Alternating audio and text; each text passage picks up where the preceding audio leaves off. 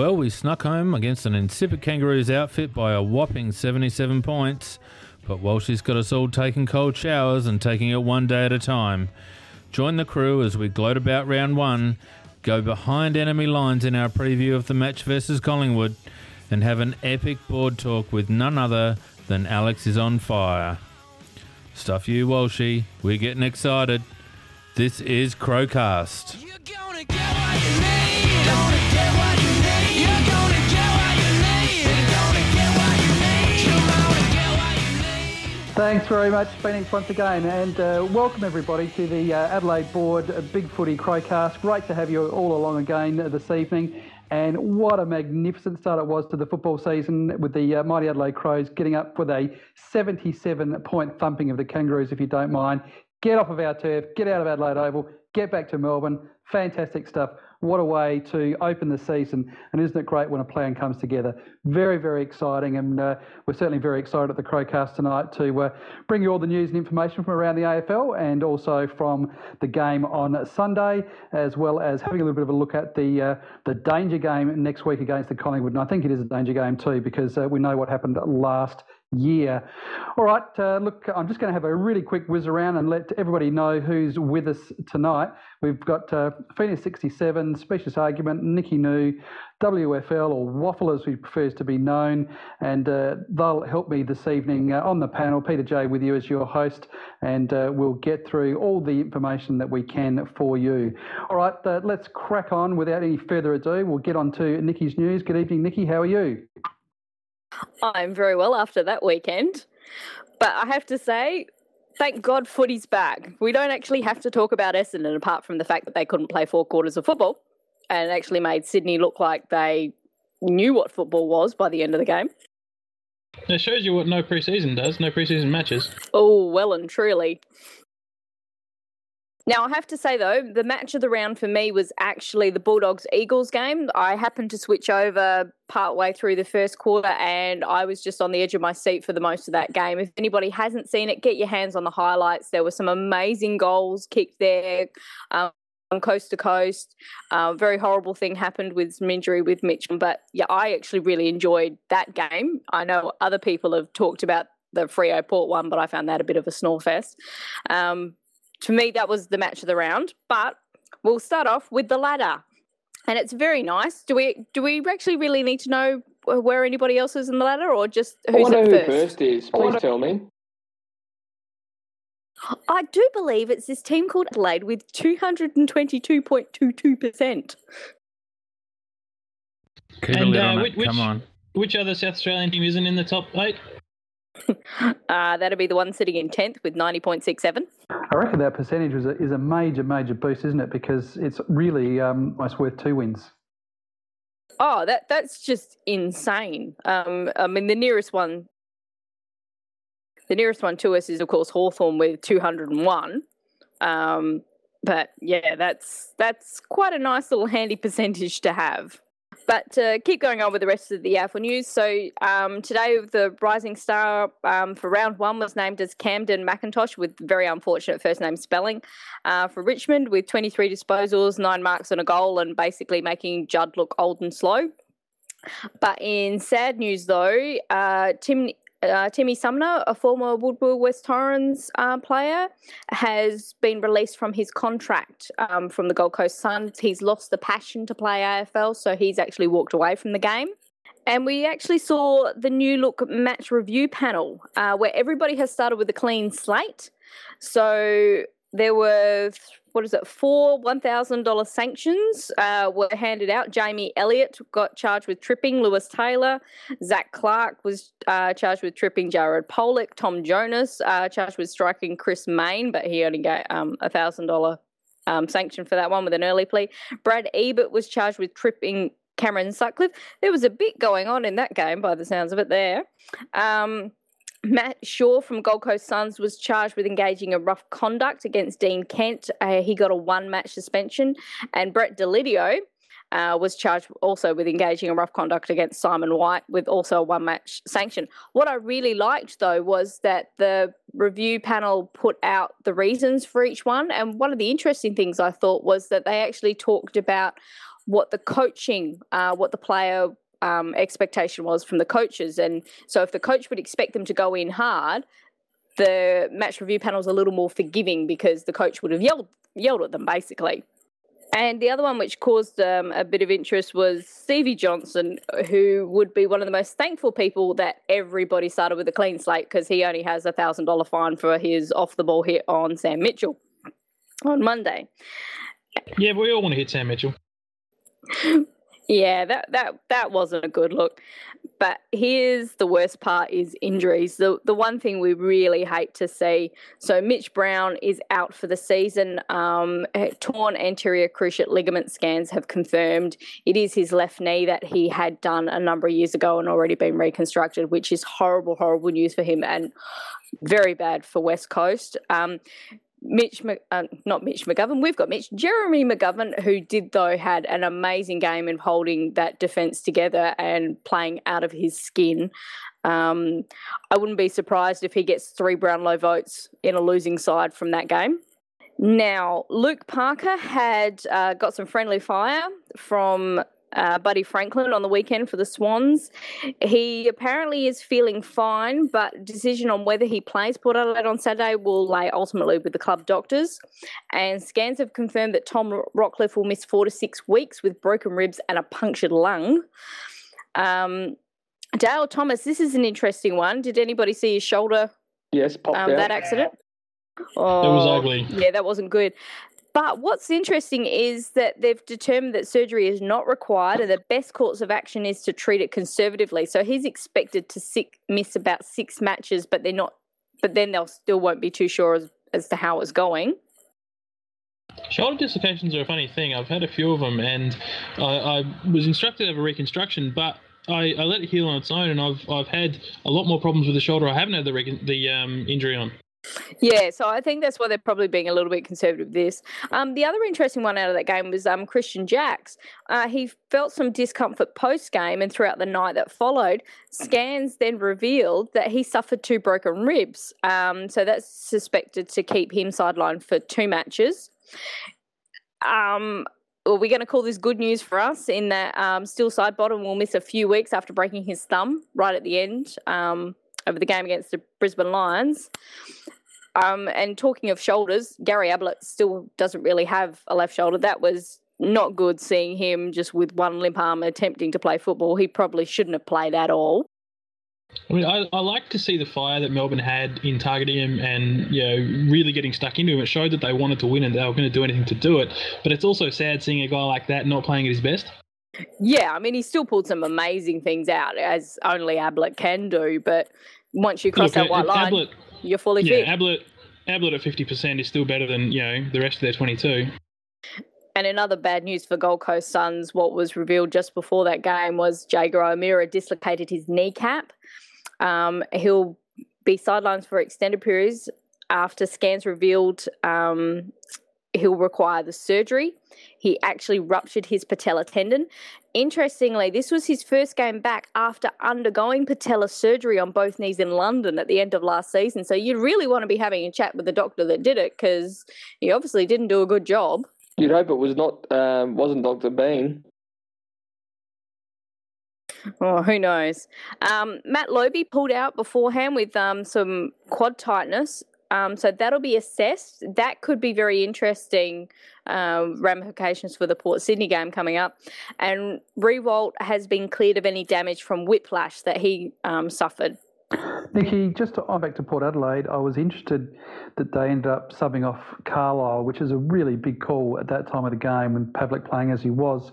Really big call to sub Carlisle out. He looked like it was just having cramps, but surely there must have been some kind of injury there. Well, they haven't reported anything on that, but it could be that he was cramping in that hamstring, which we know he's had some issues with before. And yeah, that heat, playing over there, older body, who knows? It could be something. It could have been just some tightness, so they were being a bit conservative with him. Who laid that bump on Riewoldt, Nikki, from GWS? Bug. Yes, And I he thought was it was cleared. cleared. I thought it was a reportable when I first saw it. I don't know if it was a bump or a collision. I think he was going to. Revolt did move in front of him. That's very interesting if you go and have a look at the match review panel, their report on it, because that's where they actually talked about what the coaches would have expected from Bug, and they actually said that the coach would have expected him to continue to move on. Revolt did step into his way. Once he did that, he then kind of, well, you're in my way, I'm going to bump you. That's right. He didn't pull up out of the way. He could have, but had he done that, he would have been dragged. Yeah. So that was really interesting from the match review panel where that one came out. And the other thing I thought I'd finish up on is the coaches' votes from the lead, from over the round. That's what it is. That's what we've just had. We've had a round. So it's interesting that there's 6 players got maximum votes from coaches. They include our very own captain, Taylor Walker, Nat Fife, still side bottom, Dylan Shield, Jeremy McGovern, as I just said before, and Tom McDonald from Melbourne. Sitting on 8 votes, Josh Gibson and Jordan Lewis, who's sharing it from Hawthorn, Luke Parker, and then Dangerfield rounds it out with the 7 with Taylor Hunt and Kieran Jack. Superb wrap up there, Nikki. Thanks very much. What do we think, guys, just moving to Adelaide news, what do we think of the game on Sunday? Obviously, it was a terrific win, 77 points. What is everybody's thoughts? Pete, I found it fascinating that on Easter weekend, our new bunnies I emerged. love the defensive intensity, Peter. We haven't seen that in a good couple of years, and we were just right at them. They had no room at times, or most of the time. A few moments in the third quarter. I just loved how our ferocious attack on the ball and the player. I think one of the most telling points of the game to do with that is if you go to 6 minutes left in the second quarter, in our forward line, there's two North Melbourne defenders, and then there's Tex and Eddie. Now, they're a little bit away. One of the North Melbourne players, he gets it a little bit away. The ball's near the boundary line. Another North player's coming in, and he stands over the ball and he does not pick it up. He just stands there and watches it slowly trickle over the line. He just didn't want to touch that ball in case he was going to get hammered. Now, to be fair, the time I think he could have picked it up and got a quick kick away, but the implied pressure that was there, we got to them. Yeah, pretty fair observation, I reckon, Nikki. Well, I think the other thing that really impressed me also was the coaches talked about the flexibility that it requires and all the different positions, and it was amazing to see the players just running around in all different positions, rotating continually, and there seemed to be barely anybody that settled into any particular position at a given time. Oh, there were some very set positions that stayed that way for a while. I mean, Van Berlo played pretty much off the forward line except for some little stints in the midfield. McKay played down back the entirety of the game. He actually didn't come up into the midfield or on the wing. The wings were pretty much settled between Hendo and Smith until we lost Brown. And then Hendo went back, but we left Smith up on the wing. So there were a few little ones like that were kind of sad. Well, yeah, there was And a the other couple, thing- but as I saw the vast majority, there seemed to be a lot of rotation. Yeah, and that was really pleasing to see. I actually, my dad pointed this out. We were watching partway through the second quarter, and he's just gone, hang on, we've got a different forward setup. When we were going with the wind, we pretty much had the 3 talls on a lot of the time. Second quarter, we had the 3 talls at the very start, and then it dropped off, and we just had 2. So we rotated to always only having 2. And when third quarter, back to the 3 talls. Fourth quarter, back to only 2 talls. So there was a different balance in our forward line depending on whether we were going with the wind or without the wind. And the midfield setup just seemed to be different each time I saw a centre bounce. There was always different players rotating through there. Yeah, that was really good to see, especially Eddie. Quite like him coming off the back of the square. I think we've got a goal of the year contender as well with Sloane coming off the back of the centre square. Sloan one, or what about Dangers? Yeah, I've forgotten about Danger already. He's going to Geelong. Ye of little faith. Is that a bit of a Port Adelaide thing, that coming off the back of the square? I noticed that they do it quite a bit and had great success with it. It just seems to me that's a little bit of a Port tactic that he's brought over, I reckon. It could be. We saw it a bit in the pre-season that they were doing it a number of times, and it was mostly Eddie, Sloan and Douglas I noticed in the preseason, and that was kind of the ones that we settled on as well during the game. Yeah, Port were doing it quite a bit last year, and I remember them saying that in that last quarter of the prelim final, there was about 2 or 3 guys that were set up on the back of the square before the last couple of clearances in that last quarter, and they just steamrolled through. So what did everybody think of Captain Tex's first official game Born as captain? leader. He certainly had presence. They were terrible. I think they're okay. I think they'll come back.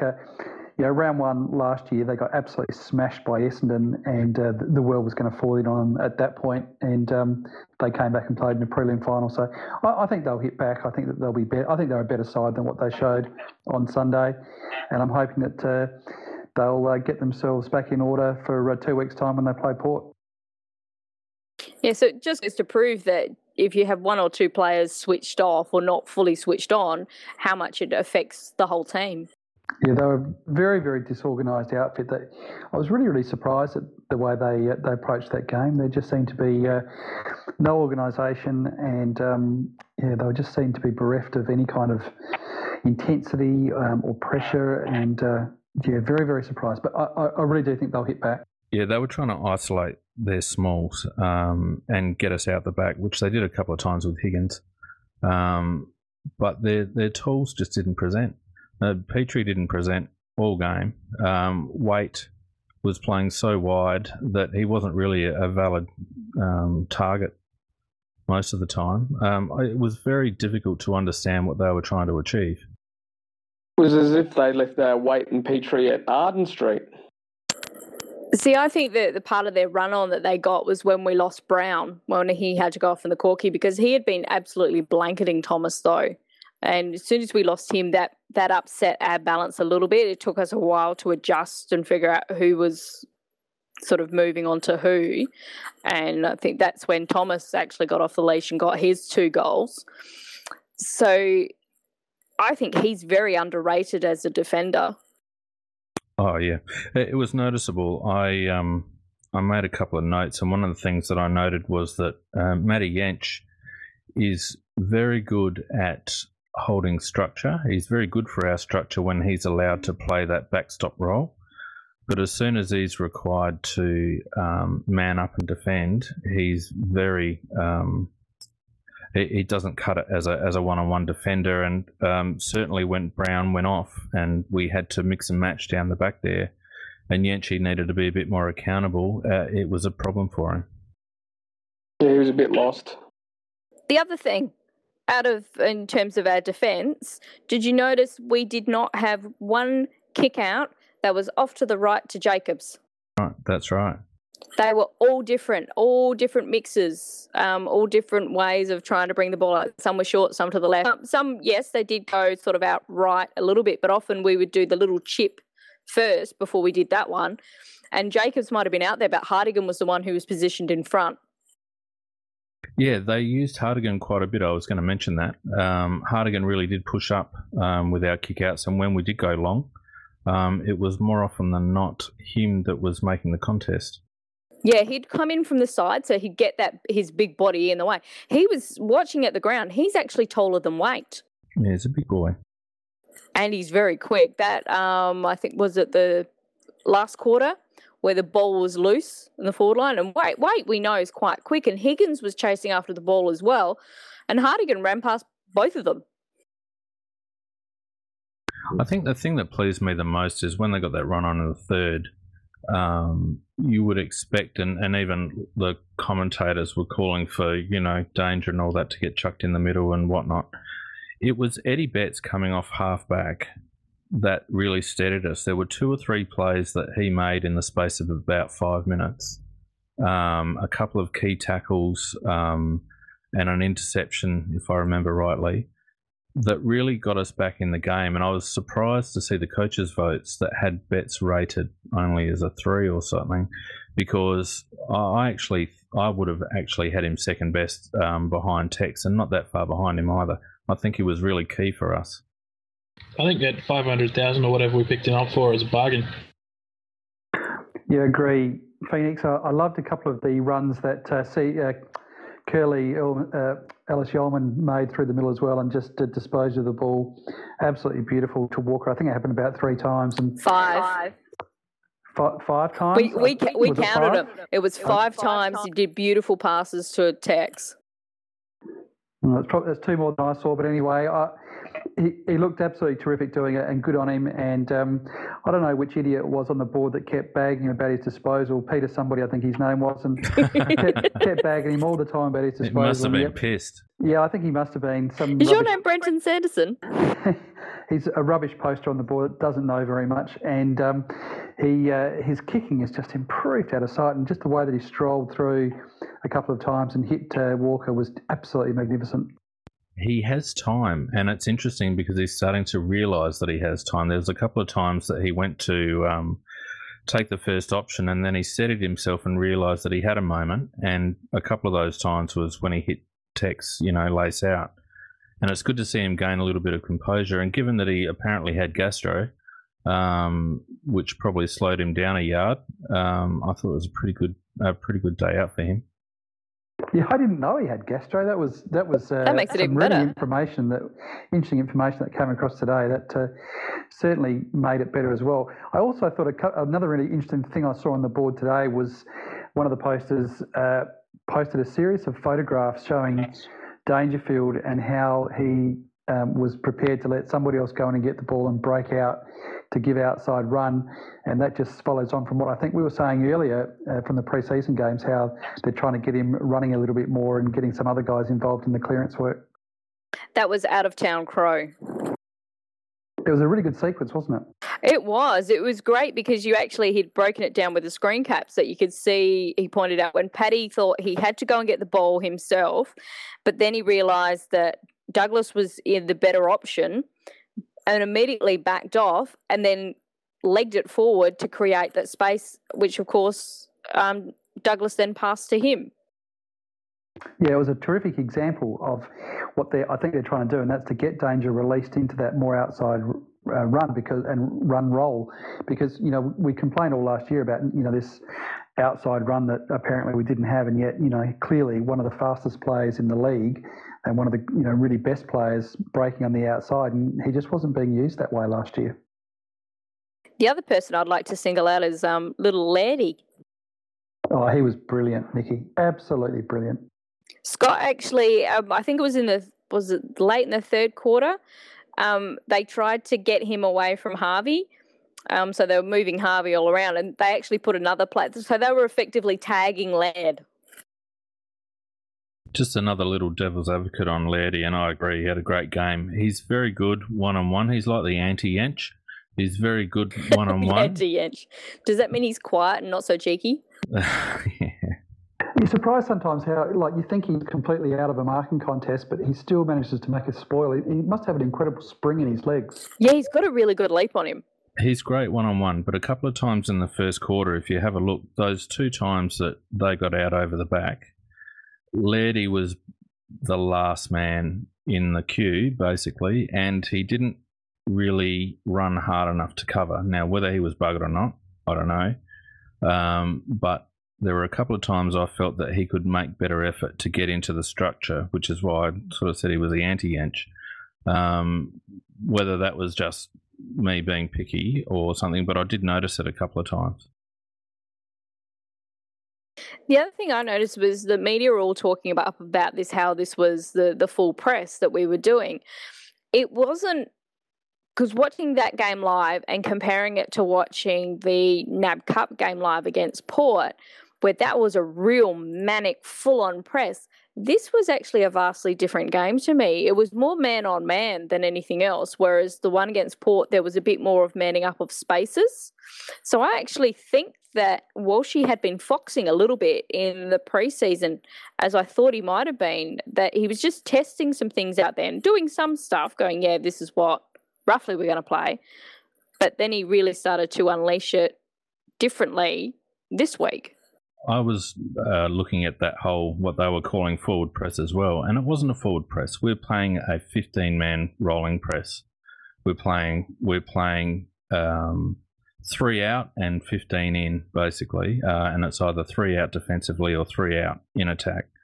but it is very much a rolling press, similar to the Hawthorn style and the Freo style to a degree. Yeah, a little bit like that, but it wasn't. Yeah, it really was a different sort of press than what I saw them doing at the NAB game. So it was kind of interesting that we not just got this one style, which is what a lot of the media has picked up on this week. Oh, you get in trouble with this. Going, no, I think there's a few more tweaks that Walshy's kind of got to play around with. I think he has a lot more up his sleeves. I think he's got a plan for everything. He's just ahead of his. He just knows what he wants to do in certain situations, I think, which Sando didn't know what to do. He was just so calm in the box every time they showed him. He was just kind of sitting back going, yeah, okay. I don't think we can use this game as a barometer. Kangaroos' pressure was very poor apart from that little 15 minutes. And even that 15 minutes, they just had the run of the play more than... And the ball bouncing the right way. Yeah, to a degree. Things went their way for a while. What concerns me is that when Tex dries up, when he gets manned up by a decent defender and a more organised forward line, I counted, even in the game on the weekend, we kicked to a 2-on-1 into our forward lines at least 10 times during the game, and I just think that if we weren't made to pay for that tactic. Our best success was when we hit up at about 40 metres out. That's when we tended to score. But they did get us a couple of times on the rebound, and a more organised team could get us out over the back far more often if we continue to bomb into 2-on-1s. Yeah, and that was something that Eddie actually said in an interview tonight, that they're aware of it. And Walshy has apparently said that they're going to be working on a drill this week regarding that little run-on and things like that. I think, Phoenix, you're right to an extent in that we can't use the game as a barometer for how we're going to finish the season, but we can look at parts of the ground, and I think defensively we shocked the Roos, and I think that's something we wouldn't have done last year. That's very true. I mean, the pressure really got to them, I think. I think they were expecting, last year's Crows, which was fairly, a zoning style, which allows them space. And the little amount of information we did get out of the club over the off-season was that they were going to be working on defensive pressure. So I think that's a real positive we can take from it. Yeah, don't get me wrong. There's certainly positives. But I think I can't wait to see our game plan stack up against a team who's switched on and organised. Well, I think the first real test is going to be round 5 till we play the showdown. I think before that we've got teams that are not really expected to be contenders this year. Yeah, showdown's going to be a very interesting game. Yeah, I think against the Ports and the Freos and the Hawks, those teams, and Sydney to a degree, those teams that make you more accountable and make you really work for possession, I think it's going to test our ability to run both ways, because I don't think we were tested terribly much by North Melbourne. Do we have Geelong at Geelong this year? I don't think so, because we've got a midway through the year here, but I think that's the only one. Everyone always makes a fool of themselves saying this, but I think this is the year that Geelong's going to fall off. But even at home, they're going to be a tough game. I think we nearly had them in the pre-season game, apart from some absolutely shocking kicking and that first quarter. We pretty much dominated them after that. So I think that was actually one of our best chances to get a win down there. I think, it was a great first up hit out, but, as Gary Lyon said about 6,000 times, it's a small sample size at this stage.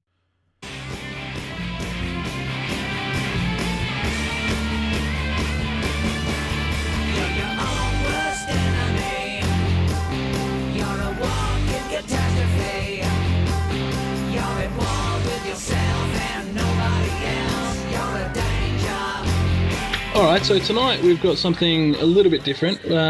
Some of you know already I've got a bit of a relationship with the podcasters over on the Collingwood board. So what we've decided to do is actually hook up with them and hopefully it doesn't turn out to be too much of a mess, but we're going to try and link the two podcasts for the preview to get a bit of an idea for where the other camps sit and what they're going to be looking for out of the game.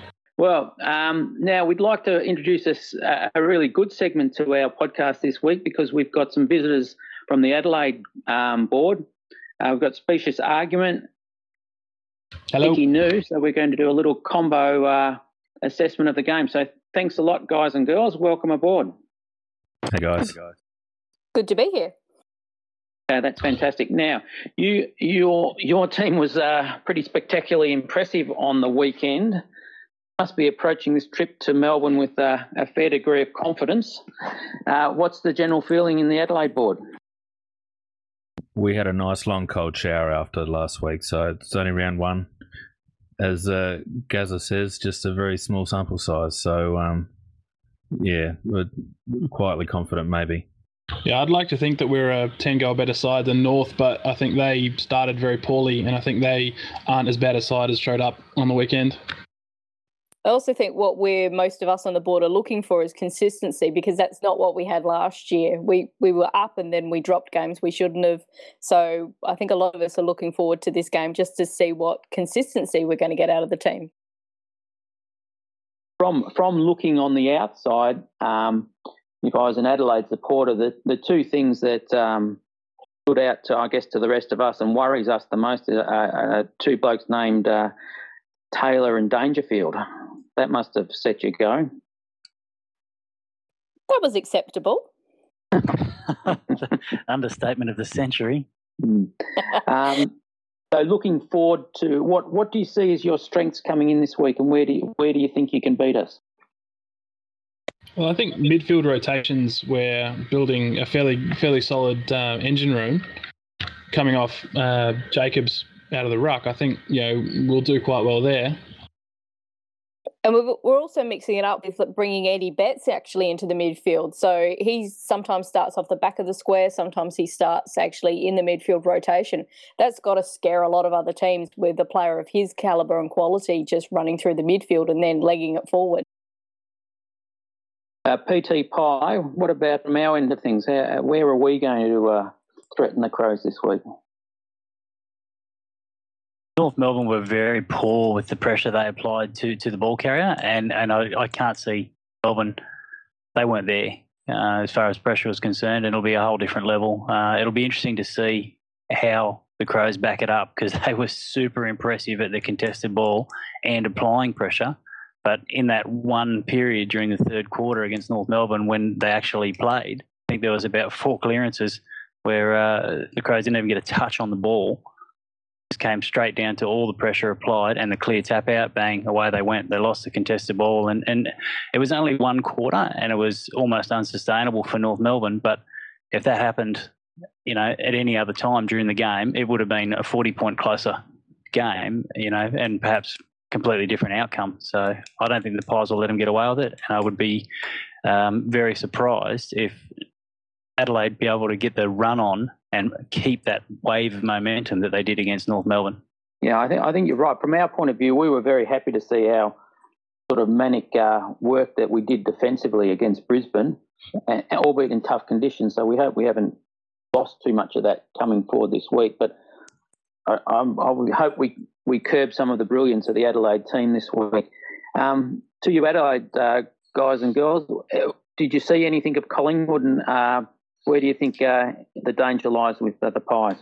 I saw it a little bit, but unfortunately it was up against that West Coast Western Bulldogs game, so I tended to be a little bit more watching that one. I'm just a little curious as to what you guys think that the heat in Brisbane, whether that will affect your team at all because of that 6-day turnaround. Yeah, absolutely. That's a concern. I think Trav Cloak apparently lost 5 kilos game, so definitely energy-sapping game. So, our sports scientist guys will have been working overtime for the recovery this week. How much first game of the season, how they recover, it's going to be one of the question marks in the game. The magic glove will solve all our issues. It was interesting watching Essendon because it's really interesting watching Essendon from where I'm sitting anyway, seeing what a preseason actually does for players and seeing how tired they got and what those games actually get you. Definitely. Yeah, it's a very valid point because a lot of people underestimate it. It was even more apparent when you watched the great G. Ablett and the effect it had on him. He was coming back from an injury, and I can understand a slight hesitation even from one as great as him. It was something special to see him drop balls that he would have taken 99,999 times out of a million. He just dropped them cold. It was different. Speaking of injuries, sorry, go, Nikki. Oh no, I was just saying, he just didn't have that touch, which is what you kind of need. I was going to say, speaking of injuries, are you guys looking at going in with a near full strength side? We've lost Steele Sidebottom, who was probably our best on the weekend, broken his thumb. We've got a few of the longer term injuries, so we're not at full strength, but we're not terrible. We've got a couple of our young South. We've loaded up on South Australians the last few years, so we've got Tim Broomhead coming back in, who's we're all pretty excited about, but he hasn't had a great pre-season, but hopefully he can put that behind him because he does look a real player of the future potentially. And Brodie Grundy also stood up on the weekend and did a great job. So, I mean, it's a big ask for him to come against Jacobs this week, but he's developing. Who did Ben Kennedy shoot to not get selected? He played on the VFL on the weekend, but I think he's hurt his knee, so he's not named at all this week. That's correct. Oh, that's that's the rumour I've heard. What was that? He took a bit of a knock. Yeah, he and Broomhead are both players we want to see come on, but it'll be Broomy this week that probably kicks half a dozen. From afar, it's always surprised me how difficult Ben's found it to get into your team. Yeah, look, a lot of us feel the same way because he sparkles at times, and he's been the sub a lot of the time. He's had problems with his calves, where he's had this compartment syndrome and had trouble running out games and had surgery last year. But we're certainly looking to him to step up this year. We don't want to make him homesick or anything. I certainly don't want to give back. We could do that Dangerfield Kennedy swap, though. Certainly don't want to give back our stars, our future stars. That's for sure. No, we like that little Dangerfield. He can stay around for a little bit longer.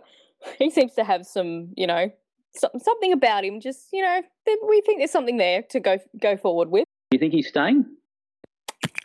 I think he is, but I'm a South Adelaide supporter at heart. Yeah, well, personally, It's hard to tell. Yeah, personally, I in the off season, I felt very strongly that he was staying. I've drifted a little bit towards going, but I'm probably about 50-50 now. I really don't know. Can I just ask for a second there? If Dangerfield goes, and that James Ash is holding off contract talks, is James Ash coming to Adelaide? He can come to Adelaide even if Dangerfield stays. Well, can you fit him in that squad with that talent? Just sliding Rory Sloane. Can you fit Ash in on top of Dangerfield? Out in the wing. Yeah. Salary cap wise, not position wise. We've got. I think a lot of clubs actually are aware that Adelaide has been banking money. We have quite a nice little pot of cash. We had a lot of money set aside for Tippett. I think we were looking at paying him $900,000 a year, and we didn't really sign anyone to replace him. We lost a couple of players at around the same time, and we signed Betts for $500. So I think we've front loaded a lot of contracts. So I do think we do have the war chest to go after pretty much anyone. Or the other strategy is to give Danger the big offer, isn't it? I guess that's your first priority. No, we're actually a little bit like Hawthorn and Collingwood, Geelong, in that paying unders. We've kind of traditionally done that. That kind of started with Neil Craig. The rumours doing the round here is that no matter what anybody offers Dangerfield, we've got enough in the pot that we're just going to match it. So I think if that happens, that basically means that because he's a restricted free agent, that gives us a slightly sort of better trading option. Be the first. No one's matched an offer yet, though, for a restricted free agent, and they've stayed, have they? I don't think. Yeah, don't know. I'm interested to see when the first one is going to happen. I think if a manager lets a player get to that point, I think they haven't done their job. Yes, And yeah. it also comes down to the fact that if he's willing to put himself out on the market to tacitly accept a deal, Hard to keep. no matter how good he is he worth it if his heart and soul's not in it? We had that bit with Beams this year when he said, even he was still under contract, but when he said he was going to go, Yeah, I think you can't have a player playing handcuffs, but and the other thing is Dangerfield worth north of $1 million? I don't know that he is. I think he had a couple of bad seasons in a row. I think the reason he's not signing is because of that. I think it's devalued him a touch. I think he's trying to have a good season this year to bank the maximum dollars. yeah, Can he also continue at the rate that he's going? He is such an explosive player, but I've seen him play quite a few games, been more than impressed, and then I watch him go in for a hard ball and he comes out of it wincing and he gets back up. He's mentally tough, a lot like Luke Hodge, I would say. The wear and tear he puts on his body, like I don't know if he's going to have the durability if he continues to play the way he does. There's actually been a big change we've seen in his game plan if you watched the game last weekend. There was Out of Town Crow on our board actually did a little screen cap of one of the clearances, and from it, ball comes loose out of the centre. Dangerfield leans down to go and get that hard ball, but Douglas is coming in at a better option. Dangerfield actually backs out, which is very unusual for him, but then he goes forward to become that linking player who's then free. So he's actually changed his game. He's becoming a bit more of an outside player, and we saw that quite a bit on the weekend.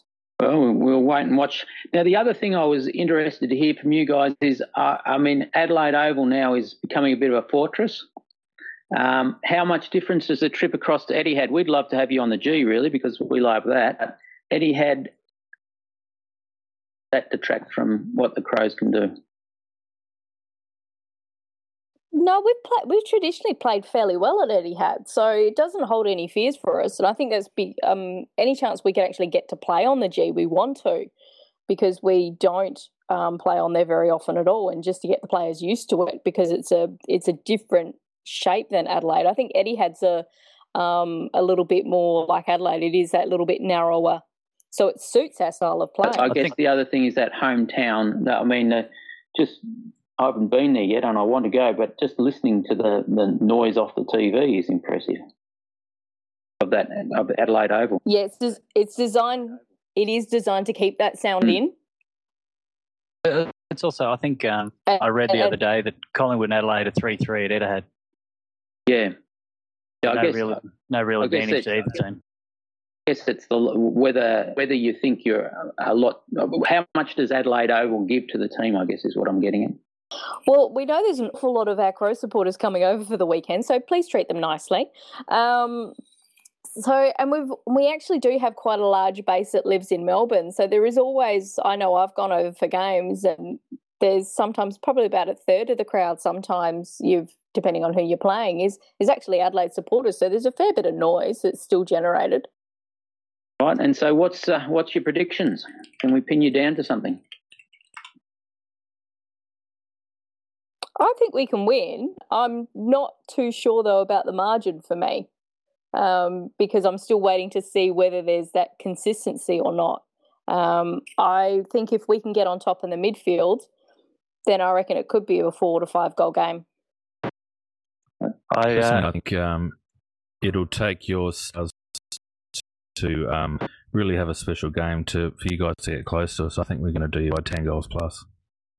I certainly hope that's not the case. I'd say that's with the effort intensity shown last week. That's if we fail, if we can't sustain that manic pressure and intensity, then definitely it's possible. I doubt it's going to happen though. I think it might be. I think Adelaide will rightly into favourites, but it's a hard game for me to call. I mean, I'm not going there expecting a win, but I won't be surprised if we can knock you off. Yeah, I think everybody's kind of right. This probably might be the match of the round, and that's what most of the pundits seem to be talking about. You know, Collingwood, can they back it up? Can Adelaide sustain that pressure again? I think most of the interest from the neutrals is going to be on this game. I totally agree. It's they're both teams that you would hate to face on their best day. And Specious, Both, big matchups in all those departments. Talia on Cloak. I think Frost will probably play on Tex Walker. And those two matchups are critical to whichever team's going to win. Who will play on Dangerfield? I don't think anyone will. Jack Crisp maybe could run with him. Can Crisp go forward? Actually be a defender, because we're playing him up forward quite a bit. He's only too. played one game, but he played a bit off the half back line for Brisbane last year, so he's new to us. Yeah, Danger goes deep. Danger plays out of full forward. So, and with that speed coming straight at the ball, that's a little scary proposition. I think probably the scarier proposition is your midfield getting on top and giving him the service that he got. I would be, if it's me looking on the game, I'm worried. I'm worried about Sloan and Douglas getting those good early clean possessions right from the guts. That's too scary to contemplate.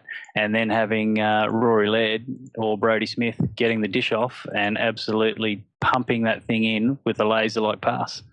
Yeah, Cam Ellis-Yolman, who played pretty much his first game last year, and what most people don't realise, he's actually taller than Dangerfield. He did 5 beautiful little passes, like bullet passes to Tex on his chest. He actually played last week when he had gastro. So if he's actually well this week, we're kind of looking forward to see what he actually pulls it's a out. scary When prospect. you're overconfident. We've got a couple of blokes named Pendlebury and Swan who are building into the season nicely too. So might not be all in weight traffic in the midfield. Nice. Yeah, it's. Yeah, I think even to that first possession and who can get on the outside the cleanest. Your guys can deliver it. Yeah, I reckon Your that's guys what's can going to deliver be. it. And we've got a couple of blokes. Well, our delivery will. I don't think it'll ever match what Adelaide can provide. But just the basic intensity that Collingwood can lock the ball in. Our big fear is our defence. We've got Talia, who's exceptional, but we've got Hardigan, who's going to make mistakes. He's still only learning. He's, I think, 20 games or something he's only ever played. So with him being a second key defender. And then our younger ones, when North got the run on last week, that's when we lost Brown and we had to rejig. He's apparently come up from the Corky and will play. So that's going to be interesting to me as well, as to whether that defence can really hold together, because you might be able to exploit us there, because we're still a little unsure as to how they work well together, particularly under pressure. Cheney. We've got an evolving forward line too coming, because Cloak we're expecting a bigger season from. Jesse White we're hoping, and Elliott and Fasolo, Broomhead. Now we've got a couple of players down there with a bit of class, so they could get off the leash a little bit. I've really enjoyed watching Jamie Elliott play. That leap he's got on him is kind of special. In the what? It's he'd give Chad Wingard a run for his money for some of those big jumps. And Specious. And he's not as much as a tool as Wingard. Specious, the other thing on our board that, of course, we're very interested in is the happiness of one little girl. Yeah, I've been having a bit of audio troubles. I hope you can hear me now. Yeah, certainly can. Excellent. So Haley's the name that we're going with, so I'll stick with that. We've got tickets coming. I think the Club's Express posting them, so they should be here tomorrow. But, I mean, either way, we'll be at the game.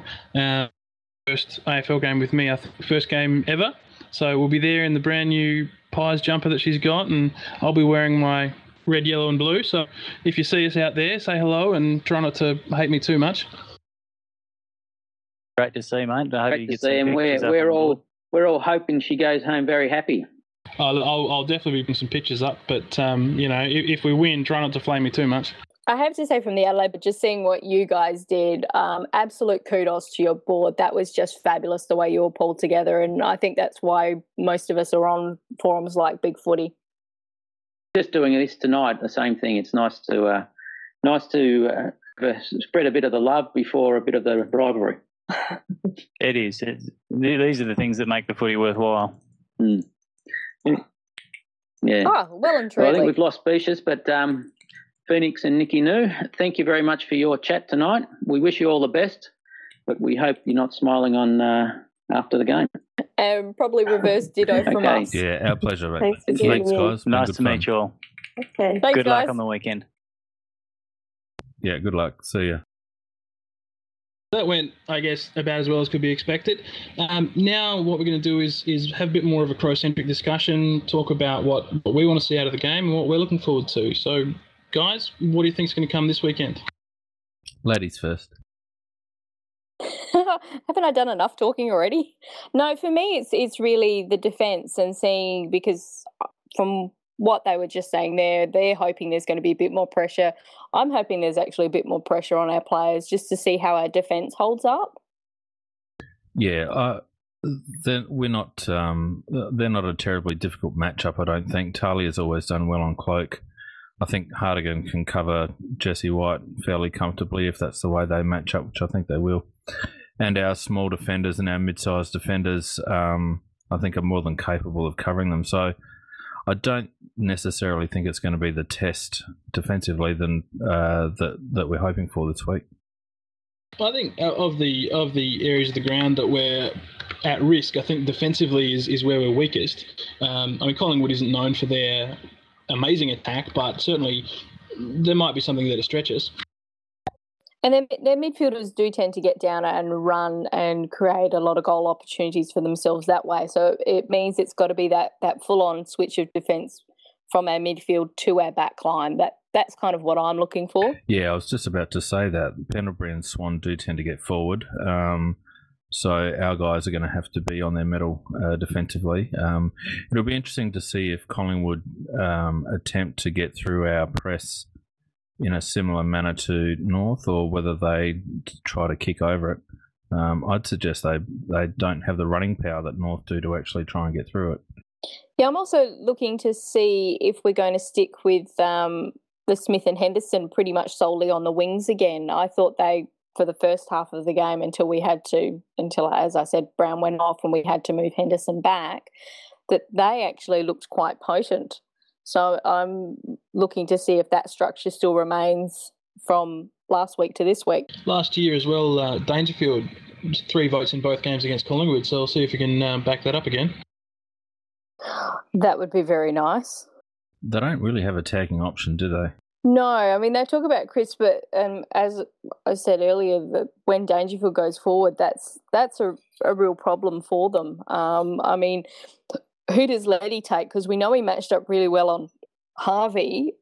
Is there somebody that he's going to be the cooler this week on? Because if he doesn't match up on Pendlebury, he's not the right one for there. But Swan could be an interesting one for him. Yeah, I don't know. I think we'll certainly make them chase us, I think. I don't think we'll be too worried about matchups. Yeah, I don't think this week we'll need to worry too much about tagging. I think, if we work on our structure, keep the defensive pressure on, I think the game plan should take care of itself. Well, hopefully. What we've seen of it so far.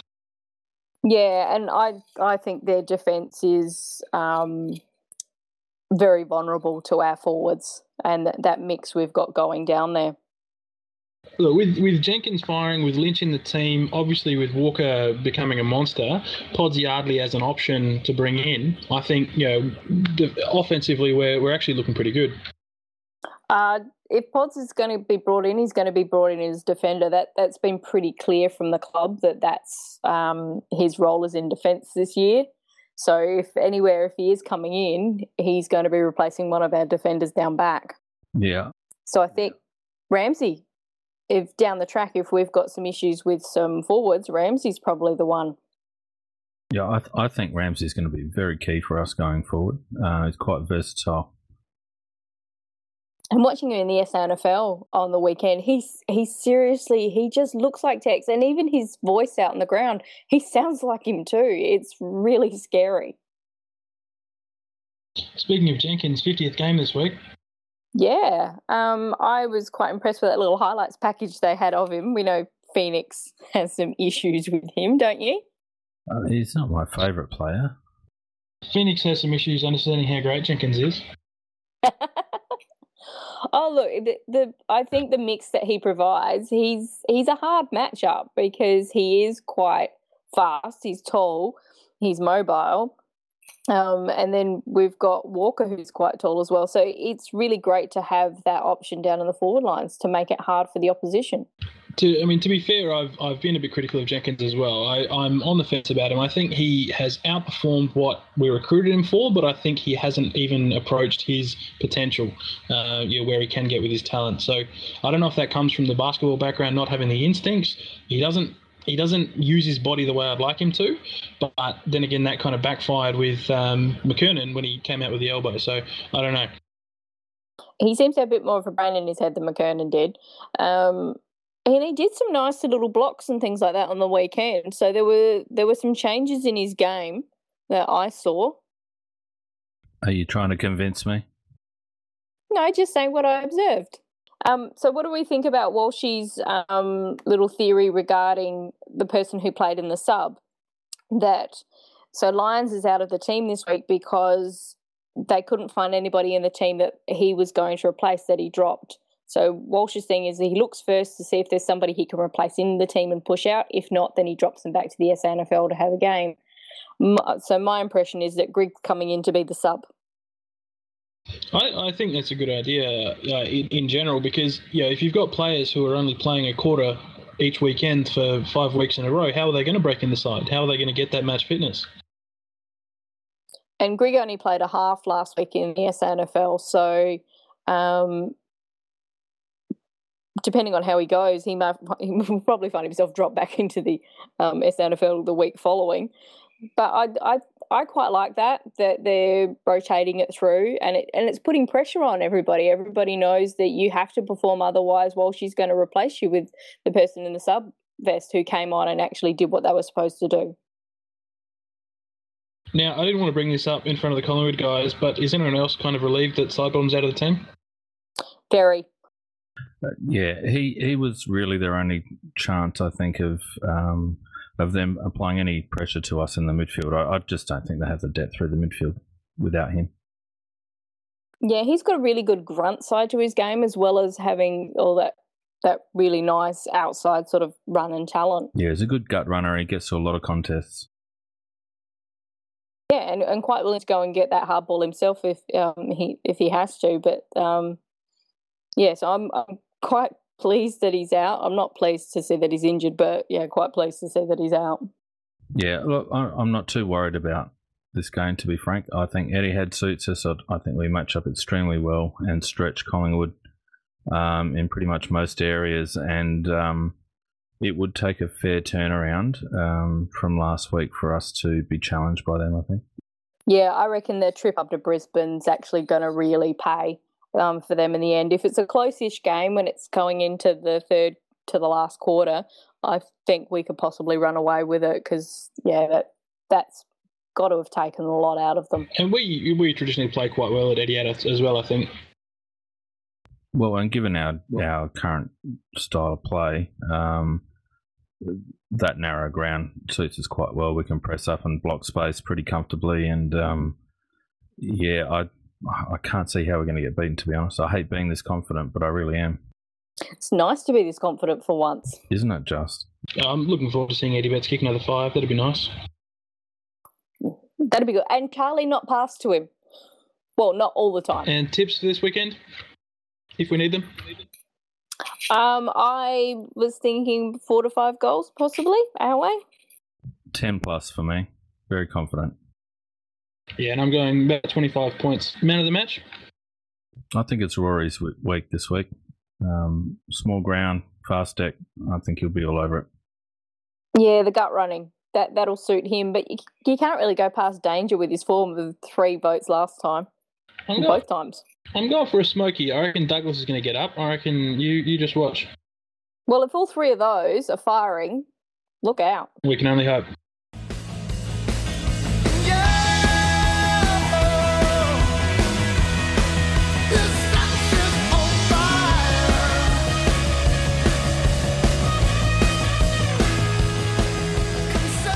And welcome back, everybody. And of course, coming up now is one of the segments that's been fast becoming a favourite on the Crowcast. It's our board talk, and very, very special guest tonight. We've got Alex is on fire. G'day, Alex. How you going? Not too bad. How are you? Very good, mate. Great to have you on board. And look, before we get into any of the personal stuff, noticed that you went down to Richmond Oval the other day. What were your thoughts of the SANFL trial match down there? Pardon me. First three quarters were quite good. What I noticed this year was there was a lot more team-orientated stuff going on with the 22 players. This time last year, it was basically lots of individual stuff went on, and there was no teamwork that happened. This year, there was shepherding. There was a running from behind. There was tackling in numbers. There was the same sort of stuff that you would see in the AFL side, but so there was a unified attempt to follow a game plan that everyone understood. That was the main difference this year compared to last year. The last 5 or 6 rounds last year, they were slowly getting there, but it was nowhere near as organised as the Saturday's game. That all sounds pretty positive, mate. Any individual players you want to run through for us? Well, the usual ones. Thompson was good for 3 quarters. I think he went off at 3/4 time to rest. Matt Crouch was pretty good for the whole game. Griggy was all right and went off at halftime because there was some suspicion he may have played yesterday, but obviously he didn't. The one player that really impressed me was O'Brien. Was he 18 years old as a ruckman? He's massive. The kid is like 6'5" and maybe 100 odd kilos, but his presence on the field for a first year player is really amusing. That was the one player that really stood out for me. I wasn't that impressed with his ruck work, though.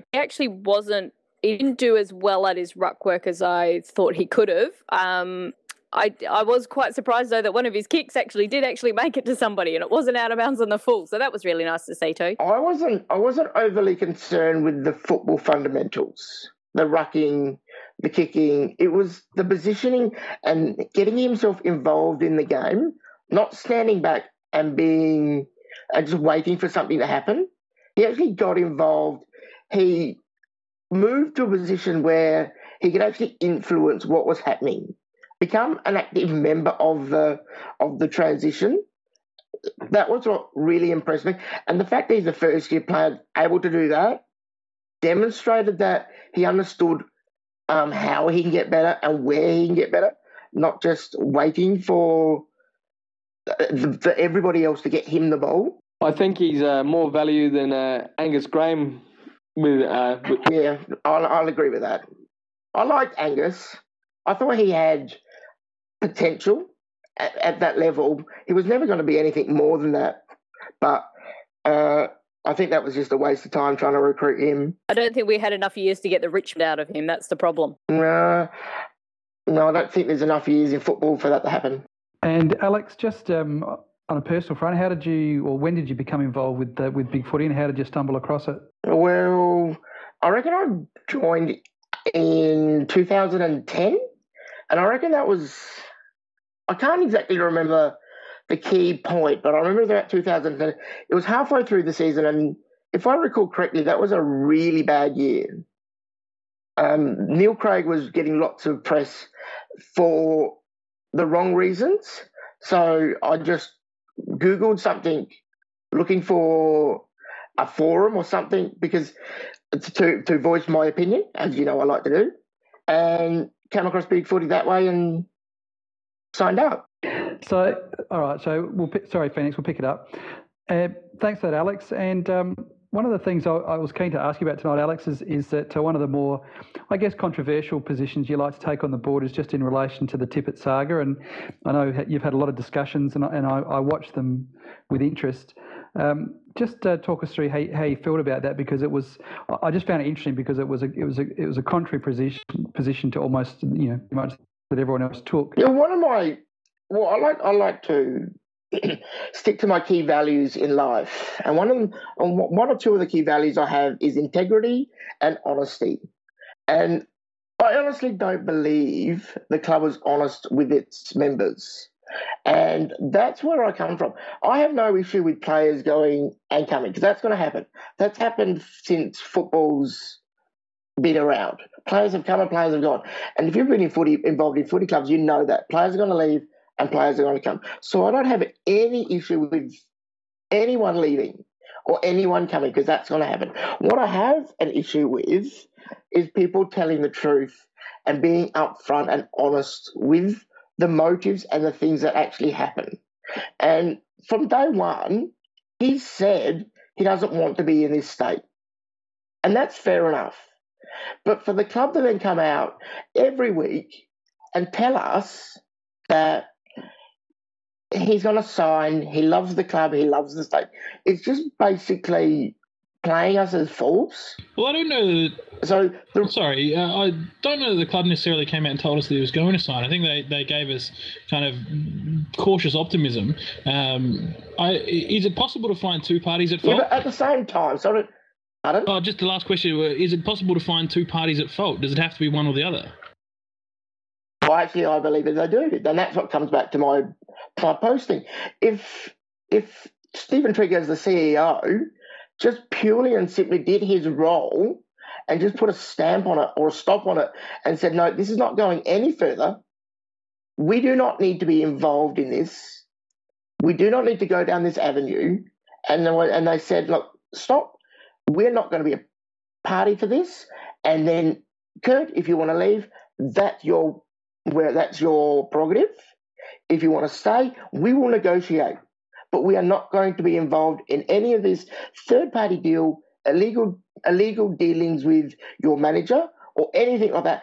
Then the club become void of any responsibility because it doesn't go any further. So, all right, that's my... Let's take as an example, all right, that Trigg inherited a shit sandwich from the outgoing, I forget who it was exactly that penned the deal, but John Reid, right. So John Reid. So let's say he inherited this shit sandwich, he had to make the best out of it. Now, had we signed Tippett, no one would have ever known, we wouldn't have lost any draft picks. Would you have supported Triggs trying to keep it under wraps in that instance to help the club, or do you still feel that once he found out about the illegal deal and knew we would get punished, that the only course of action was to come clean immediately? Oh, absolutely. They had to come clean. They had to, because ultimately, whether it's today, look at the Lance Armstrong situation. He always knew that there was going to be developments that he would get found out. No, I don't think that's correct. I think Lance's personality is such that what he thought he was doing was right and correct, and everybody else is wrong. And it took an extraordinary amount for him to finally admit that he has done it. And yeah, I don't think you can use Lance Armstrong there. I don't think that helps your argument. Well, I think actually the Lance Armstrong is a fairly apt example, because I think Tippett thinks that he was doing the right thing as well. Or his manager. But at the end of the... Or his manager or his father. At the end of the day, that deal was going to get found out. His manager willingly broke AFL rules. He admitted on a 3AW that they snuck Sydney people in during the season to meet with Tippett and his dad at Tippett's house. Yeah, but the AFL has ignored that. But that's a different issue. There's a bit of a double standard going on there. That comes back to the integrity. Well, and I don't have an issue with that. Well, I do. But the fact is, if Trigg had said no, then that deal involving the Adelaide Football Club would have stopped. And then whatever Tippett wanted to do, the deal couldn't be enforced. That's the thing, is it was never actually ratified with the AFL. Therefore, it actually wasn't really a legal claim, because all contracts have to be approved by the AFL. That wasn't approved by the AFL. No, I'm not saying it to be improved. It wasn't. It didn't need to be approved because it didn't need to go any further than the actual discussion. As soon as that discussion started, they needed to put a stop to it. Instead of allowing to... I think the club tried to do it. The club actually said, well, okay, yeah, there's this deal that you said things, but no, we've got this one, and you want to go home. You want to go home to Brisbane. Did he actually ever say that? We're trying to do something for Did you he actually there. ever say that? His home was always. Yeah, he said his home was Or the did he- Gold Coast. He wanted to go or- home. He wanted to go back to the Gold Coast. Or did he say that he was only ever a Gold Coast boy at He's a heart? surfer boy at heart. He never actually said he wanted to go home. He never actually. No. Yes, he did. Yeah, he He did. said he was a Gold Coast. Yeah. He said he Alex, was a he Gold did. Coast boy at heart. He said he wanted to in go one home. of his videos, he said, "I'm a Gold Coast boy at heart, and I always plan to go home one day." One day. And that you're right that he's open to interpretation, but I think he did indicate that he wanted to head back up to Queensland. Yeah, he didn't say when, but he didn't put an end date on it. Look, the simple fact of the matter is that it's fairly clear that he was always leaving. He played the club for a fool. His old man and his manager played the club as fools. Reedy got in over his head, acting as an old school recruiter. What he did was probably acceptable 10 years ago, and unfortunately, Triggy didn't have the brains to undo what was a mess. I think that's a fair enough description of it. Well, So agree to I mean, you disagree, I can't really. Well, I don't know what else you really want the club to have done. Not forgetting that we hadn't had a power forward since frickin' John Klug, for Christ's sakes, and simply There was this bloke called Modra. Yeah, I know, but you know what I mean. I mean, Tippett was a different beast. He Yeah, he was was. a big marking forward, and we hadn't had one of those before. We hadn't had a functioning forward line for 5 years under Craig. So, whilst it was inexcusable, it was still understandable. Well, that's always been a pretty controversial subject, so we'll probably best move along from that one. What about what were some of the other questions we've asked some of the guys on here? I think didn't we get onto some of the ignores? So, Alex, are there many that you have on ignore? Oh, I have a few. Let me just bring it up. Let me just go and find out who actually I have on ignore. If I can find it quickly. Alex, what I'd like to know is there anyone on the podcast that you don't have on ignore? No, I have all of you. No, I have none of you on ignore. We're not trying hard enough then. We feel special. I have people I knew who we weren't on ignore. I have people who come across as a troll. Anyone who has a sign-up date longer than 5 years and less than 200 posts, they go on ignore straight away. So you'd have my mother on ignore. I don't know who your mother is. Nikki, I'd have your mother on ignore. Oh, she listens to this. Watch it. So that's no mum my jokes, then? general. No mum jokes.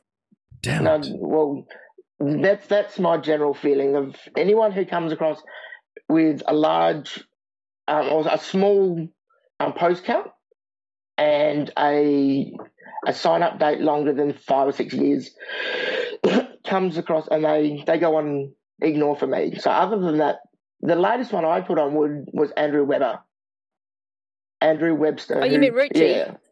Yeah, because I Webster. just didn't want to put up with his trolling and rubbish and stuff like that. He wants the club to bring out. Oh no, what is it? He wants BLK to bring out some nice office pants that he can wear to the office with crows markings on it. Who, Rucci or this Andrew Yeah, Webster apparently. guy?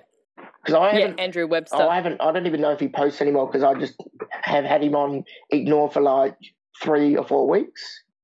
So I don't even read any of his stuff. He's been a bit quiet, Alex. What I usually do is what I was doing, and it seemed to work. I've been telling posters to ignore him and don't encourage the animal. But what I do is I talk about him like he's not there when he does best, and it seemed to work too. Well, I haven't seen him, so I haven't read any of his stuff for a while, so it becomes irrelevant at the end of the day.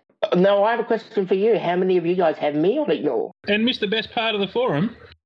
No, that's my question. You've asked me the question, and I'm going to reverse it. I freeball. I've got no one on ignore. We asked the questions here, Alex. No, mate, I don't have you on ignore, and I'm the same as Specious. I don't have anybody ignore. I put it all out there and just sort of sift through it myself. I put you on Ignore Alex for about 3 days, but then I was missing out on too much, so I took you off again. I have a few people on Ignore, but that's because I was over on the Hot Topic board, and there's a lot of them are Essendon posters. But let me ask you another question, Alex, more pertinent question. Who are the posters that you enjoy? Who are the posters that you find yourself aligning to more often than not? Well, as I said in our discussion on the forum, one of the posters I really do enjoy reading is Peter. The comments that he comes up with they just seem to hit the spot, or hit the spot that I seem to agree with most regularly. Maybe that has a lot to do with the fact that he doesn't bite back or argue with me. But that's the one of the posters I really enjoy reading is Peter stuff. Funnily enough, Bex, his some of the stuff that he comes up with is really intriguing in a good way. So I really enjoy reading his stuff as well. And then you can go to the regulars like Macca 23 and Stiffy 18 and Kane McGoodwin and the regulars who have been around a long time. They're always interesting to read because they have credibility in what they say. That's generally the area that I go with. But I don't have a whole lot of affinity with many of the new ones. Maybe they just haven't built that credibility yet. You haven't got to know them fully yet. No. You've only seen some comment. No, that's right. So over time, it builds that credibility, builds that awareness of what they're actually saying to be true or not to be true. And you can probably kind of, once somebody's been on the board for a while, you can get a feeling that when they're actually being sarcastic or when they're actually meaning something. Yeah. That's exactly right. Yeah, it takes time, doesn't it? You can't tell with me, Mickey. Tone's very... No, I just know you're sarcastic the whole time. Well, Alex, thanks very much for those kind words. And just to repay those kind words, I might throw it over to Phoenix now to smash you with a bit of under the grill. All right, Alex. Before we get into the dirty half dozen, which I know that you're very much looking forward to, do you find yourself at times having to turn the computer off because it's just pissing you off too much with regards to big footy? Nah. It seems to me like it annoys the hell out of you sometimes. Oh, it does. But you also have to remember that there's interaction there, and that becomes amusement. It becomes amusement at some of the things that people say. So it goes from anger and being annoyed to laughing and being amused at the responses very quickly. So you go from realizing that this is not a real life discussion to some people are just trying to push your buttons. So it becomes a laughing matter. That's what I'm doing this end half the time. It's just laughing at some of the responses. And I also push the buttons to egg them on as well. So you're a troll? No, not necessarily. Not necessarily. Important. Well, I mean, if you're posting something for a particular response rather than just posting a view, then essentially you're trolling. Well, maybe I am. What I'd like to know is, do you live under a bridge? No, I do not. Definitive then. All right. Let's cut to the chase here, Alex. Dirty half dozen, mate. It's designed to reveal you in all your glory. So here we go. I probably already know the answer to this first question. Danger, staying or going? Gone. All right. Usually it's just short answers, but I'm going to expand on this one. You say that you've got a source. I'd like you to explain that to us. Well, my partner is really good friends with a person that works with someone very close to Patrick.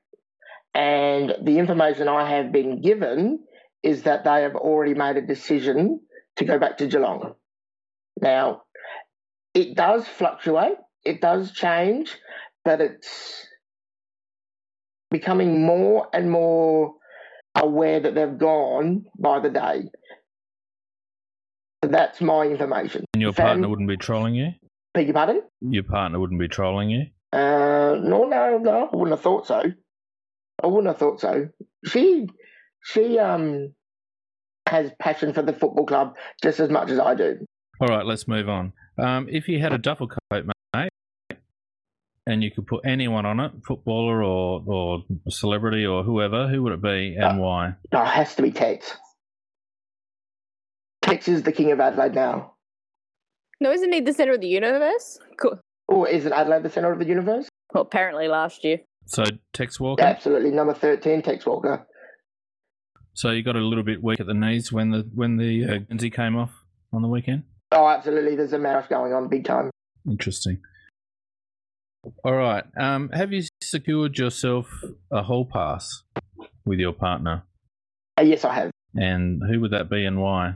Have you ever watched the show Friday Night Lights? It's a football show, and the character or the actress is Minka Kelly. Doesn't hold a candle. If you know who that is, yes, Minka Kelly. She was also in Almost Human. That's correct. And then you would know that that's the hall pass. She does like her sportsman. Beg your pardon? She does like her sportsman. Yes. So that would be, she would run a very close second to Tex. Okay. Now, we've already sort of touched on your ignore list, but if you had to single out one particular person, your least favourite Big Footy poster. Does it have to be a current one? Yes, please. I'll give you two. A blast from the past that I really did not enjoy reading was Drummond, but the modern day one, and he's come back now, would be Dirty Bird. I don't know what it is. His comments just come across as just shut up and just go away. So they're the comments. Dirty Bird would be that person. I don't know what it is about him, but his comments just irritate me somewhat. Alex, I'm disappointed. Okay. I thought we had a special relationship going. Oh, you're not worth it. No, I'm only kidding. Don't forget, we can edit this any way we like. We can misrepresent you like crazy. Oh, a Big Brother then. Yeah, pretty much. The usual one is Kylie or Danny. Alex, which one do you prefer, brunettes or blonde? Oh, Charlene. Oh, big fella be disappointed. Yeah, that'll get you a card, mate. This big fella's all over Danny. He's got his finger on the trigger, irrespective anyway. What is your relationship with the mods anyway, mate? Just as an aside, do you have a good working relationship with the mods? Oh, I'd like to think so. I like to think that they have a solid understanding of where my posting habits come from and what my point of view is all about. And I know where that line is. When I cross it, then I'll pay the consequences. But I think Big Fella knows how far I can go, and I certainly know how far I can go. And when I cross it, then he'll pull the trigger. Do you think now that you've revealed on live global Crowcast that essentially you engage in trolling? Do you think that line may shift a little? No, I've already admitted that.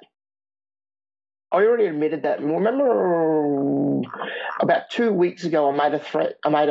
About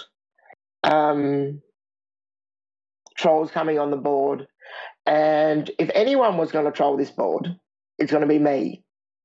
Can you remember that? Vaguely, something like that. So, yeah, and then I might have had you on ignore at that point. Yeah, and Big Fella gave me a day off for that, and he knows it's all tongue in cheek and it's all just light-hearted stuff. Well, I hope he does. Big Fella, it's just tongue in cheek stuff. And finally, mate, because we know you're such an optimist, and you're obviously on board and flying as one with the rest of us, can the Crows make the 8 this year? Oh, absolutely. I've got us for top 4. Top 4? That's not a troll. That's a genuine prediction. I'm predicting a top 4 finish. That would be nice to see. And let me explain why. Malcolm Blight had us go top his first year. Neil Craig had us go top in his first year. Brenton Sanderson had us go second in his first year. Philip Walsh is looking like turning the team around and having us become a much greater power than what we were the last couple of years. And history would suggest that we have a great chance of finishing top 4, and that's where I'm going with that. Well, I like your logic, mate. I don't know whether it represents optimism, but if we can finish top 4, then that'll be awesome. That's it for the Dirty Dozen. Anyone else got something to add? Phoenix, what I'd really like to know, Alex, frog cakes, red or pink, green or brown? Green. The classic. Sounds like a perfect way to wrap it up. Alex, thanks very much for being part of the Crowcast tonight. We've really enjoyed having you on. You're a sometimes controversial but always enjoyable poster on the forum. So once again, thanks very much for joining us. And that's okay, because I'm on, let me just give a shout out to the Port Boys, because I know they're going to be listening, because I get a mention on there more than some of their players. Because they'll be listening tonight. Oh, look, they have far more interest in everything that goes on our board than they ever do on theirs. It's quite astounding sometimes. Absolutely. Yeah, it's been advertised that I'm going to be on the podcast, so they'll be listening. So I'll just give a shout out to them. And I'm pretty sure that our conversation will be mentioned on their board many times. Given your previous conversations with us, it's past your bedtime now. So it is. Off you go. Otherwise, you're going to start getting angry. I'm going to be up at 5:45. So thanks for joining us. Thanks for fronting up, mate. In all seriousness, I said I would. Thanks for fronting up. It was you're a good sport, Alex. and Thanks, we'll Alex. see you on the board. Cheers, mate. No worries. See you, people. That was Alex on fire, and that was Board Talk for another week.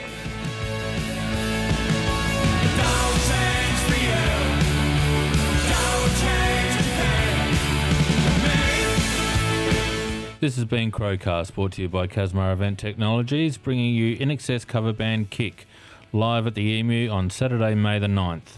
See you there, or see you at the footy.